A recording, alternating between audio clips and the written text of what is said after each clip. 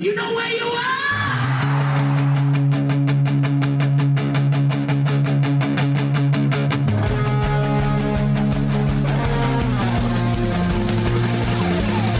This is Appetite for Distortion.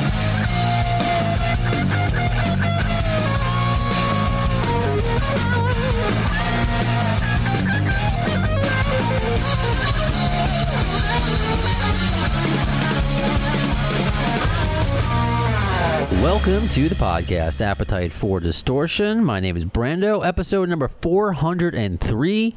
Welcome to the podcast, Mr. Steve Turner. How are you, sir? I'm doing pretty good. How are you? I'm doing well. I'm not as well as you, I think, because this is quite a feat to put together, your life story in a book. How long had you been working on this? It was sort of a pandemic project, if you will. My co-author, Adam Tepetalen, contacted me to do it, and I wasn't touring. I wasn't working. So I thought about it for a bit and decided to go for it. And we started doing, Zoom meetings and that sort of thing and wrestling it into shape. Right on. Mud Ride, A Messy Trip Through the Grunge Explosion by Steve Turner, guitarist and founding member of Mudhoney. And, of course, you had the forward by Stone Gossard, who from Pearl Jam, who I've been lucky enough to have on the podcast Nice. as well. What was it? Because I just spoke to Geezer Butler, and it's always interesting to ask somebody about when they write their story. Was it something that you were looking forward to doing, kind of getting it all out there, or I don't know, is it kind of like putting it, to use a pun, I guess, to put another chapter or the last chapter at the end of a career, even though you're still out there? Like, how does it feel to sit down, and whether it's a Zoom meeting or to, type yourself, how did it feel to put your story together? It was an interesting process. I do a lot of interviews anyway, and at this point, since Mudhoney's been around for 35 years, there's a lot of looking back in most interviews that we do, which is fine. I'm not overly nostalgic, I don't think, but I like history, so I'm fine to deal with my history and the Seattle's history and stuff. And that was kind of one of my main focuses. Was I really wanted to get some of the earlier Seattle music history and punk and where grunge came from kind of out there a little bit more than has been previously. Oh, I love it. Oh, and by the way, if you hear some crying in the background, that's my 6-week-old my 6-week son. I think he wants to hear some more Mudhoney. He's all right. Yeah, that's what it's like hearing having a studio at home. It is what it is. So like whenever I try to sit down and do a Zoom meeting, because there's a lot of distractions going on. Like, what kind of environment were you usually in when you were working on this book? Were you at home? Were you out on the road? Where were you? I was at home because it was the pandemic. The pandemic, right? Yeah, I live with my two sons. They're 18 and 23. So if you hear one of them crying in the background, something's gone terribly wrong. I love it. Oh, I love it. Yeah, a lot of things happen. See, that because of the pandemic, that's why I have a studio at home, and it changed a lot of things for a lot of people. And I know that's quite the understatement. Yeah. But when I was excited to talk to you, because it's interesting. If you know the name of this podcast, Appetite for Distortion, it's all, Guns N' Roses is the nucleus of it, but I talk all around it. But given my age, I'm going to be 40 in September. I really grew up with the grunge movement. That was my movement. And Mudhoney was always the name where everyone's like, oh, it's Nirvana. People are like, no, Mudhoney first. That's something I always grew up with. So I appreciate and to learn more from your perspective, because it wasn't all about Nirvana. Is that something that you like? How do you look at that? I mean, just the way you write, you seem to understand and grasp it all. Was there any sort of, I don't want to say jealousy, that's too negative, but was it just like, hey, we're here too, we're not getting the I don't know, where our names aren't in lights as much as like a Pearl Jam or a Soundgarden. You guys were at the forefront. You're the forefathers of grunge. Well, there was never any jealousy or anything like that from our point of view. I can collectively say that with Mudhoney. what our standard answer was always when people ask if, we were bummed out that we didn't get that kind of success, we always just say, have you heard our records? It's not mainstream radio friendly stuff necessarily. I know, like in the early 90s, all bets were off and that the major labels were signing anything that looked sloppy with long hair. But,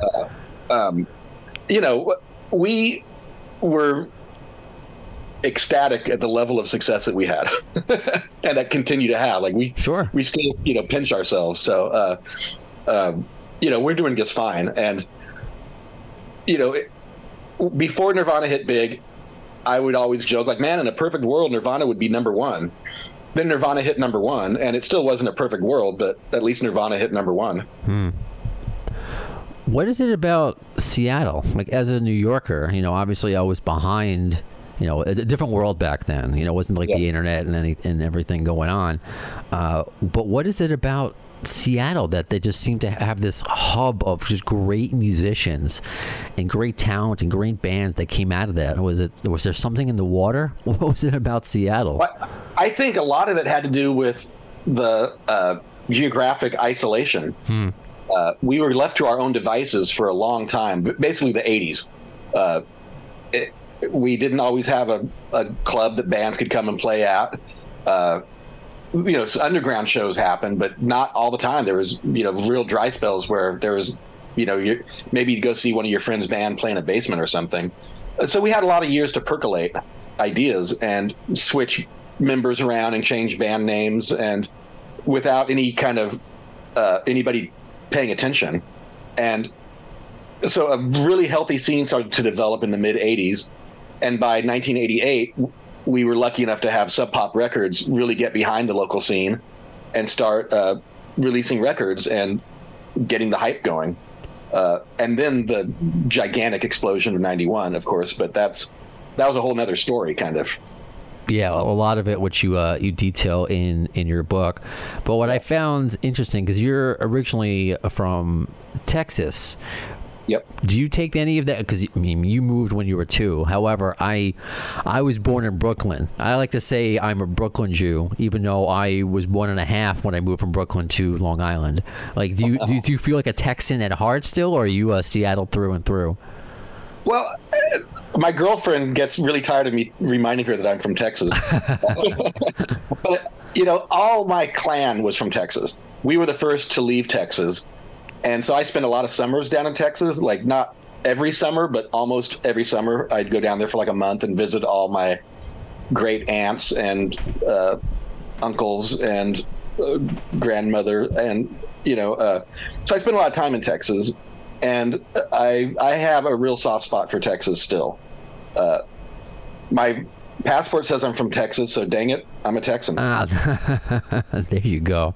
Because I was curious, like, I don't know if you went back and forth, how much you went back and forth in your younger days. Was it a culture shock at all to go from Texas to Seattle and back and forth? Was it just Seattle where the flannel was growing, or was it in Texas as well? Like, where did you kind of see that scene sprout up, even though the genesis was in Seattle, it seemed? Yeah, I think we all, like I said, we all came out of the punk rock and hardcore scenes as far as the musicians go. And Texas had a great punk scene in the early 80s. So I was just really upset that I didn't have any family members that lived in Austin. It was like, seemed like the only town in Texas I didn't have relatives. And I was like, come on, man, that's the only place I want to go. That's where all the bands were. So I was bummed by that. But there's a lot of Texas. I discovered Lightning Hopkins really early on in my life, and I was excited that he was born in the Houston area, as was I. And so that was exciting for me. Townes Van Zandt I discovered pretty early on as well, and another Houston area Texan that I definitely felt a kinship with. But that's unrelated to really what was going on in Seattle, I suppose. That was just me discovering music. Sure. And the Seattle thing was, I think it was just the small scene that all these bands and people, we'd go see each other. Once we had a good club, the Metropolis, that opened in 1983, and it was open for maybe a year and a half. That really coalesced things to me. and we all got to play, like bands from out of town finally had a place that they could play. And so the scene really started to explode there for me, kind of the post-hardcore world. Who did you, because you mentioned, just in Texas and discovering music, who were you discovering? Who were the first bands that kind of helped you on your path to success with Mudhoney? The very first concert I went to was Devo. Nice. On the Freedom of Choice tour. And that was because they used skateboarders in their videos and stuff.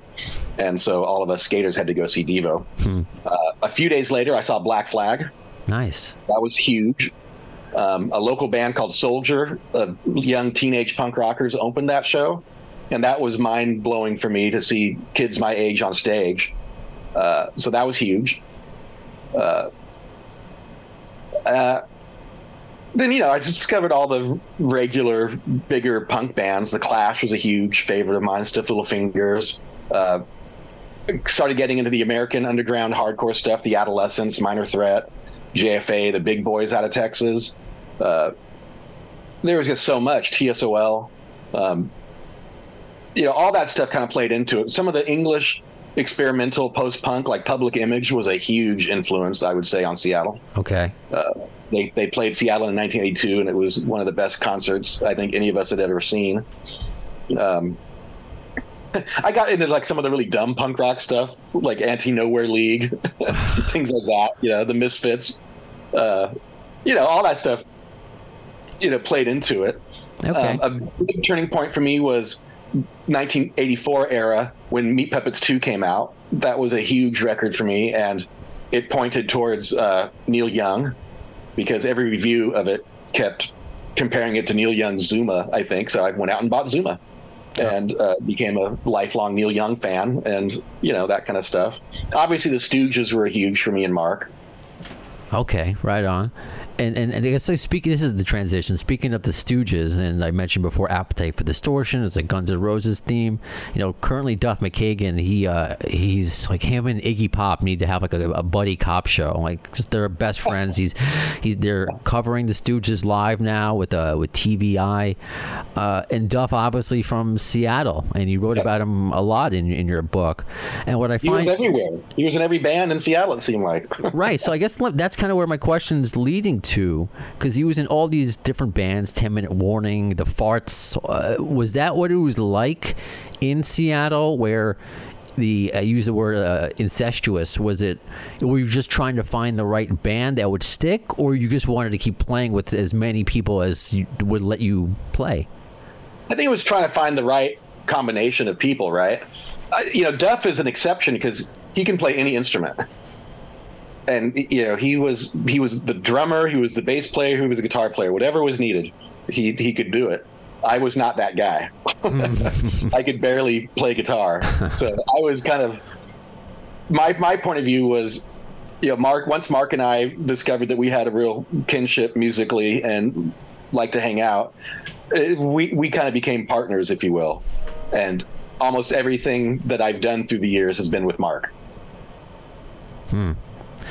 To keep it with Duff, I guess I'm curious to, like the first time you met him, what he was like. What was young Duff McKagan like? He can do a lot, but was he? Because it's interesting to see, to know where he came from and the addictions, the struggles, and you look at him now. He is just like, he is a role model through and through. What was he like back then? Was he like that? Did he have that in him? He was really, he was my age, I think. He might have even been a year younger than me, for all I know. I'm 58 right now. But he was around my age, but he was more like, I was a suburban skate rat, and he was a cool Seattle punk, leather jacket dude. I was not that guy. But he always was very nice, and he was in some of the best bands in Seattle. I didn't know him well. I won't pretend that I knew him well, at all. But 10 Minute Warning, that was a great band for a little while. You mentioned that you saw him with his new band at the time, Guns N' Roses. Yeah. And at the time, which I completely understand, at the beginning they were kind of a clusterfuck on stage, and just like so you didn't foresee them becoming who they would be. What do you remember though from the show that you did see early Guns N' Roses? Well, that was some people say that was the first Guns N' Roses show, but I think they'd already played a party or two in LA. But they came up at the invitation of the Fastbacks, because he had been in the Fastbacks, and they opened for the Fastbacks. And my memory of it is it was mainly covers. Like I don't think really. This is like 1986, right? Yeah. It's well documented. This show. It was at the Gorilla Gardens, the Rock Theater. And I just remember thinking, like, man, Duff left Seattle for this, because, we thought 10 Minute Warning was the coolest band in town. Well, the U-Men and 10 Minute Warning, I guess, were the two coolest bands in town in 1985, 86. But, I was kind of like, wow, that's not great. But by the time their debut record came out, they were great. So, they were getting their stuff together. That's cool. It's cool to see, to go back and look, with hindsight being 2020. I guess with that, you saw, I guess you could see Nirvana break through and kind of pave a way for the rest of that scene to finally be noticed. Did you foresee Nirvana's success? Well, Mudhoney, we kind of got there first. We had some pretty good underground buzz and success in 88 and 89 and 90. We were doing all right. Right. Nirvana had their debut album out that had that one song about a girl on it, right? Mm-hmm. And it's a fantastic pop song. And I could see them becoming huge in a just and perfect world. But I didn't see them becoming huge because the world is not just and perfect. But so it was surprising to me when Nevermind exploded like that. But I think they were the right band at the right time. That video for Smells Like Teen Spirit was a great video and very evocative, and I think showed the sheltered masses a whole nother world. It was kind of dangerous and raw, whereas the hair metal bands that were real popular at the time were not raw, and it kind of took everybody by surprise, the industry and all the other bands that suddenly had to start wearing long johns underneath their cutoff shorts.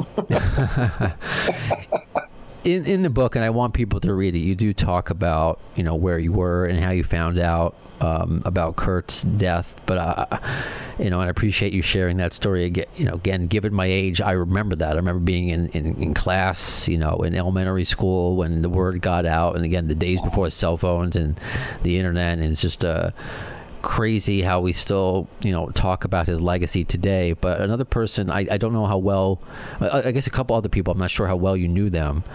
I don't know. We only have a couple more minutes. Chris Cornell and Lane Staley. Mm-hmm. How well did you know them? I knew Kurt better than Chris or Lane. We did a lot of shows with Nirvana, and Kurt was a very shy person and obviously very troubled. The last time I saw him, he was walking down the street from the direction where he lived, like he had escaped, is what it seemed like, because I knew they'd had him in rehabs and he kept leaving and stuff, and he did not look well at all, and that was sad. I heard about his death when I was in Washington D.C. on tour with Pearl Jam. Mudhoney was opening for Pearl Jam on a leg of their tour at the time, so that was kind of surreal, and it was numbing at the time. Honestly, I don't think I dealt with it for a long time after it. But, Lane's thing was such a slow, sad decline that all the rumors were awful about him. And Chris's was just out of nowhere. That was the shocking one. Yeah. That was just like, wait, what happened? And that's, terribly tragic. And, it seemed like that one seemed really necessary at that stage in his life and everything. So that was just like inexplicable to me. Yeah. I know it's a heavy thing to say, but just, to be transparent, just a few years prior, I lost my dad the same way, so in around the same age. So it is crazy, but every anniversary, it just gives me a chance to speak up, because everyone is, I think mental health is just viewed so differently now, and you wonder what these people's lives would have been like if they would have survived, if we had the mental health treatment that we do now. One last thing before I wrap up, because it's a fan question that just came in on Twitter. This is from Mark. He just wants to know how he wonders how you stayed so grounded as a band, with you doing bits at Sub Pop, etc. And he wants you to know how loved they are around the world. I think we're not young men at this point in our lives, right? I'm 58. I think we're fairly sensible, and when it stopped being our full-time job over 20 years ago now, we kind of had to figure out how important it was to us and how to fit it into our lives. I've got 2 grown kids that live with me here, and Guy and Dan both have kids, and managing that and careers on the outside and trying to figure out how to make it work, we've figured out how to make it work. It takes an awful lot of emails to figure out how to make it work. I understand what that's like. Well, Steve, this was a pleasure. Thank you so much. I hope we get to do this again. Yeah, thank you. Fun interview with Steve Turner. And truth be told, I recorded that the same day as I did the Geezer Butler interview. But I wanted to wait to put it out. And then all this Guns N' Roses news kept happening, the tours, and I was away in Chicago for a week watching my sister-in-law get married. We drove the entire way with a 2-month-old, which it worked out. All things considered, it kind of worked out. And the show, another reason why I married my wife is that because we drive through Indiana to get to Chicago. And, of course, I have to say, hey, Axel's from Indiana, Lafayette, however you pronounce it, because I've heard both. So perhaps somebody from the town can actually correct me.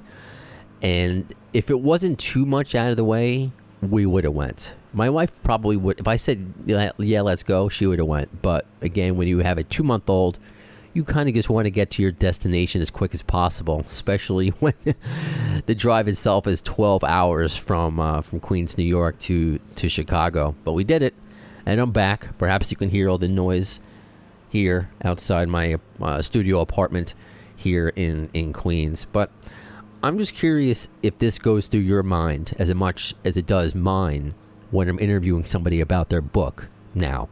So Steve Turner, Vicki Hamilton, Geezer Butler, I feel like there's an elephant in the room, or I kind of have to almost repress some of my feelings as I was writing a book, Doug Goldstein's book, for nearly 2 years.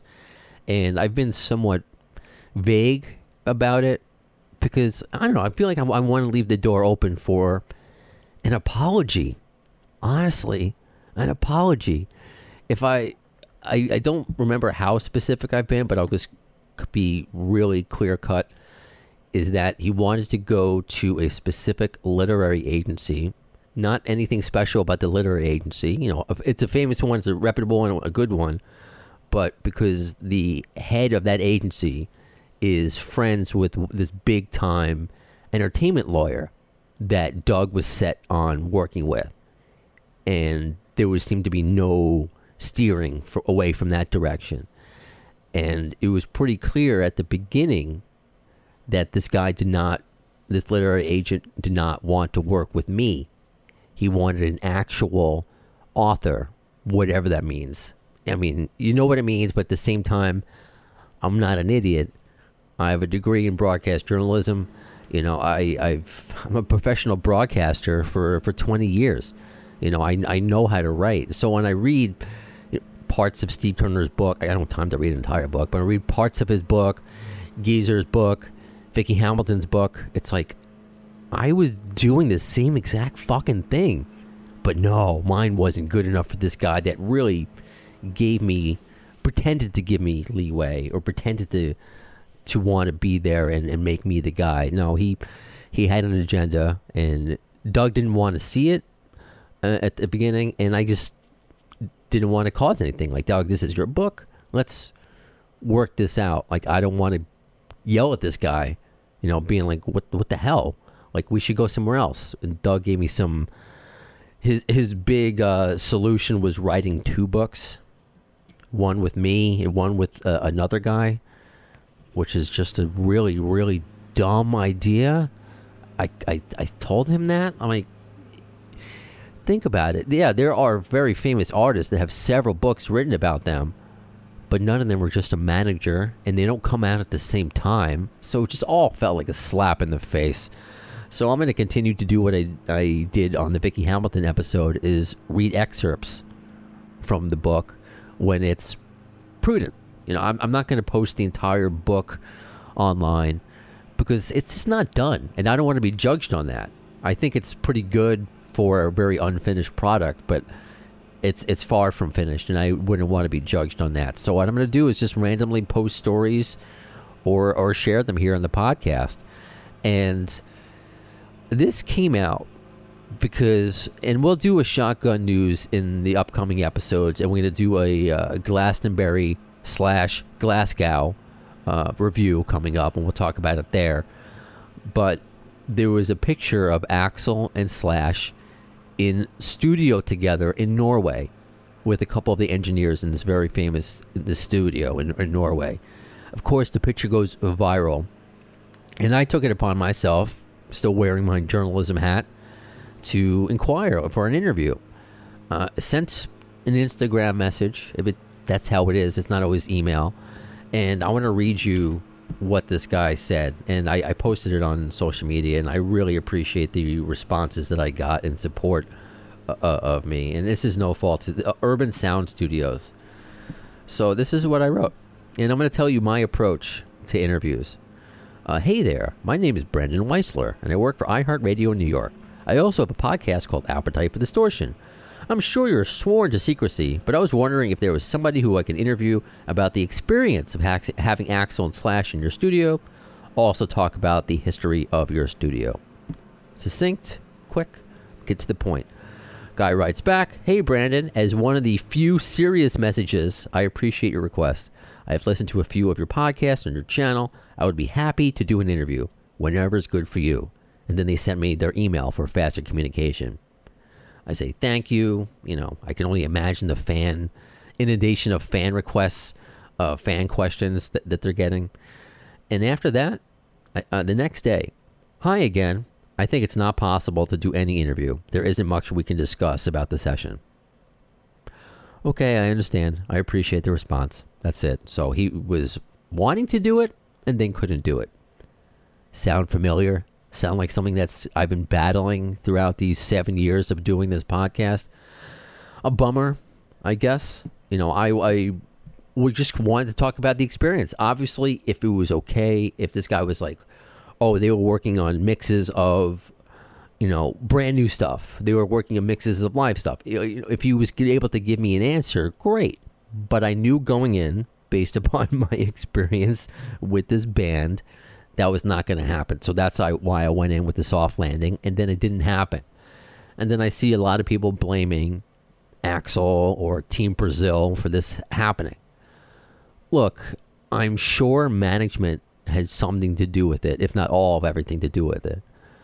I've spoken about this ad nauseum, how I had 2 different very reliable sources tell me, who don't know each other, Brain and the CEO of Golden Robot Records, don't know each other. Both tell me that because Frank Ferrera's been on my podcast, Brain wanted to get Melissa on my podcast, so they both were told that all the non-famous members of GN'R, everybody other than Axl, Slash, and Duff, were told not to do any interviews unless approved by Fernando, and I was specifically mentioned. And this was a couple years ago, and I didn't even talk about it when it first happened, because for one, it really hurt my feelings, and I thought maybe I need to prove myself more, and just more opportunities kept being pulled away from me, and it's like, what am I doing? I'm doing this podcast for myself because it's fun. It started out as a kind of way of getting out of my depression, to be honest with you. And this is for you. I wouldn't be doing this for this long if it wasn't for you. So you deserve answers. Like, oh, why can't you get this person back on or something? Because I'm still dealing with, I can't interview Josh Todd because I have a Guns N' Roses podcast. I've interviewed him twice. And recently this happened where the label reached out to me asking if I want to interview Josh Todd. Sure, absolutely. He was a great guy. And then their management said no. I've interviewed him twice, assholes. Like, what do you think I'm going to do? Because I have a Guns N' Roses podcast. Same thing with why I was denied an interview with Extreme. I have a Guns N' Roses podcast. I don't think these people know what it means.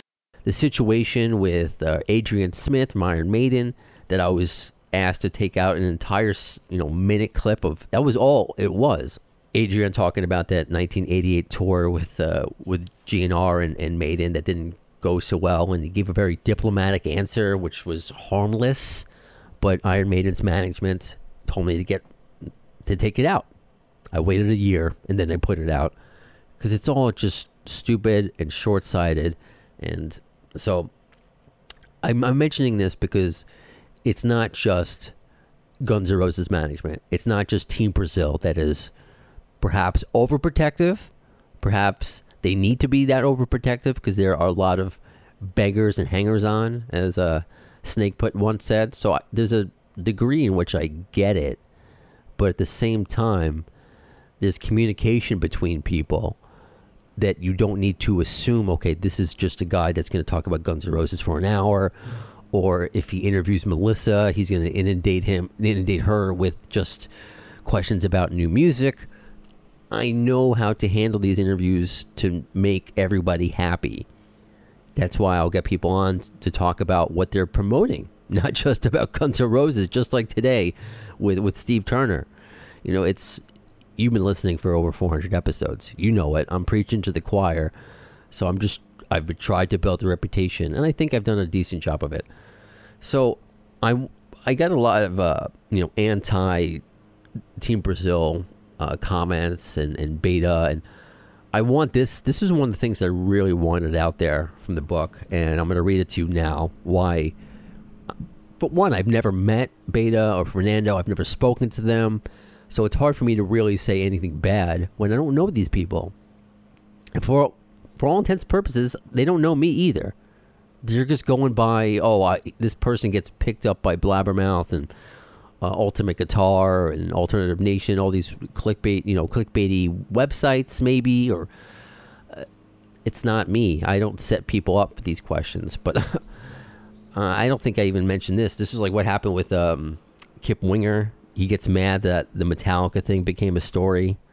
It's like, I didn't ask you to go up and in on Lars. I asked you something that you could have answered in 20 seconds and gave a generic response to. A question you've been asked over and over again about the dart throwing, but he gets mad at me, email me, calls me. Kip Winger calls me complaining. Aren't you like a professional? Haven't you been doing interviews for years? Don't you know how this works? I didn't set you up. So I still have to fight. I really still have to fight to get these episodes out to you. But here I want to paint Beta in a positive light because this is a story that I know. And I posted it on Twitter and I got some interesting reaction to it because I thought it was going to be overwhelmingly in support of. But I think some people just, again, I don't know how you can judge somebody completely without knowing them. So this is the story from Doug. So as I'm sure you know, Beta was the housekeeper, nanny for Stephanie Seymour, supermodel Stephanie Seymour, when Axl and her were engaged. And after that, people I don't think really know the story about how she left Stephanie to work with Axl. And now that's Team Brazil that runs Guns N' Roses all these years later. How did this happen? How did she get so close to Axl? Well, because Axl feels like it's a mother figure. So this is kind of what happened. Again, this is according to Doug Goldstein's never-to-be-published book. And I put out a tweet that Stephanie Seymour was engaged to 6 other guys. And Beta had to tell Axel about it because, I mean, that's fucked up, right? So this is the actual story as I wrote through. Doug tells me the story. I wrote it. You get it. So every single time Axel and Stephanie got together, Beta was there. I think I'm not pronouncing it right, by the way. So forgive me with my poor New York accent. Beta. She saw how much Axel loved Stephanie and Dylan. Dylan was her young son, and Axel really, really wanted to be his stepfather. But Beta has a secret. Stephanie is engaged to 6 other men at the same time. Beta can't do it anymore. You can't keep that a secret. She knows if she divulges, she's fired. But she grew to love Axel so much, she didn't care. Beta didn't say to Axel, by the way, can you hire me if I'm fired? Never. That was never predicated upon that. That's why I find it difficult to say much negative about Beta. That's what Doug said. We'll talk about Team Brazil and what my opinion is because it has nothing to do with them personally. And in his book, he just criticizes them as far as management, but not as people. Maybe I'll read you that excerpt another time. When Beta finally showed Axel the 7 engagement rings, including the one that he gave to Stephanie, she was sobbing as she told him everything. If Stephanie was going to Peter Brandt or whoever she was engaged to, Beta's responsibility was to hand her the correct ring to put on. On a plane, if you're going to see this guy, put that on. Go to see Axel, put that on. She had to take care of the ring situation. Axel, clearly, he's hurt. That pretty much ended the relationship right there. Axel said to Beta, you and I both know what's going to happen now. She's going to fire you for divulging this. But you have a job with me. I want you to move in, take care of my daily stuff. And she could take care of everything. Except for when Axel was despondent. She didn't know what to do about that. So this is some stuff that I don't want to go into because it's not my place to say, even in Doug's book. Because it would have been... Doug and I would have had to build because he's spoken about some of it, so it's not so much of a secret, but Axel's depression. We go into a deep dive into Axel's depression and how we could have lost him. A few times we could have lost him. So Beta used to go to Doug, say, help me with this situation, with let's talk Axel off the proverbial ledge kind of thing. So Beta, I don't know, like what would have happened? It would have been crazy if Axel just found this out, given how angry he was at that time. But Beta came and became the family, and that's how Fernando growing up with Axel, and that's just kind of how the story began. So I see that, and I'm like, okay, they have a deep trust in history there. That's why. But I saw comments thinking... Or saying that Beta had an agenda, she knew what she was doing. I don't agree with that based upon Doug's story. So I say all due respect.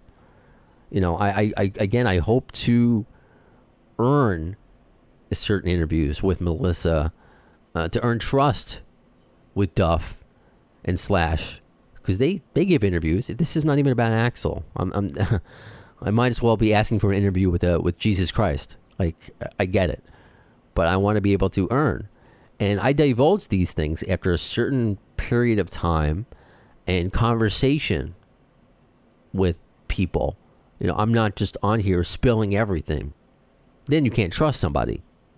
But I've tried to have off-air conversations with Doug, and I just don't feel good.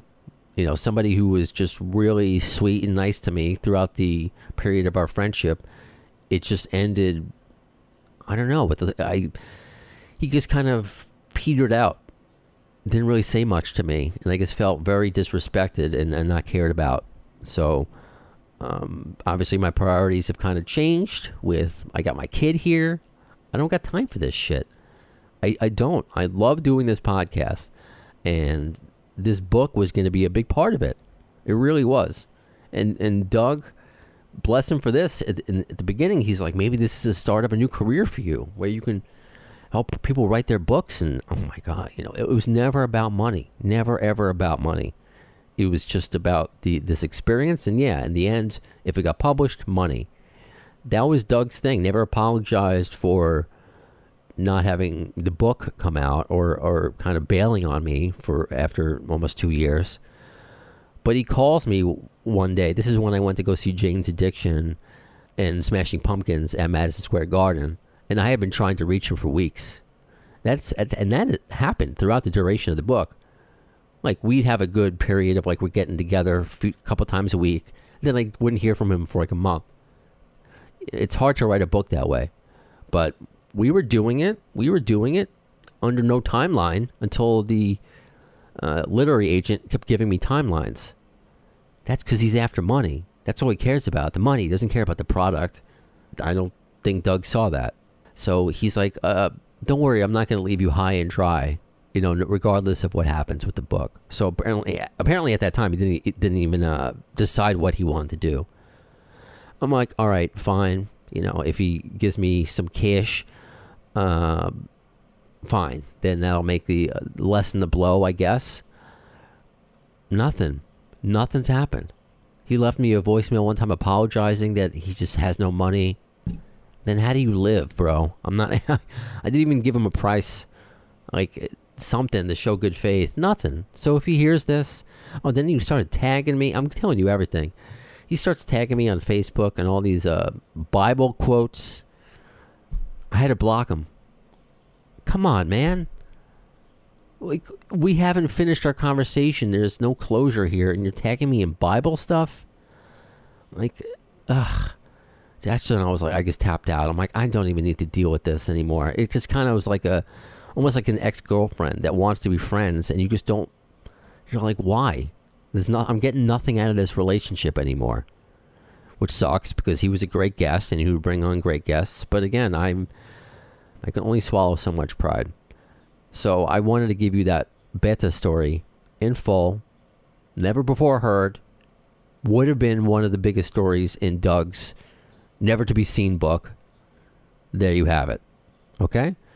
So I had to get that off my chest.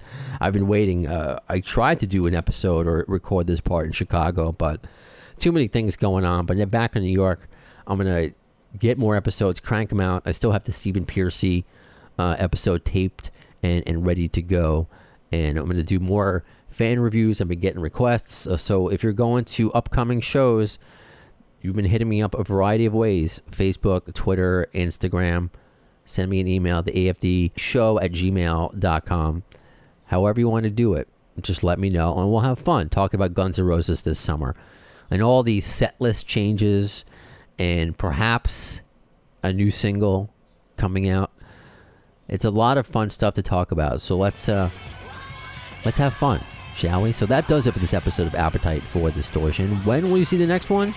Well, in the words of Axl Rose concerning Chinese democracy, I don't know if soon is the word, but you'll see it.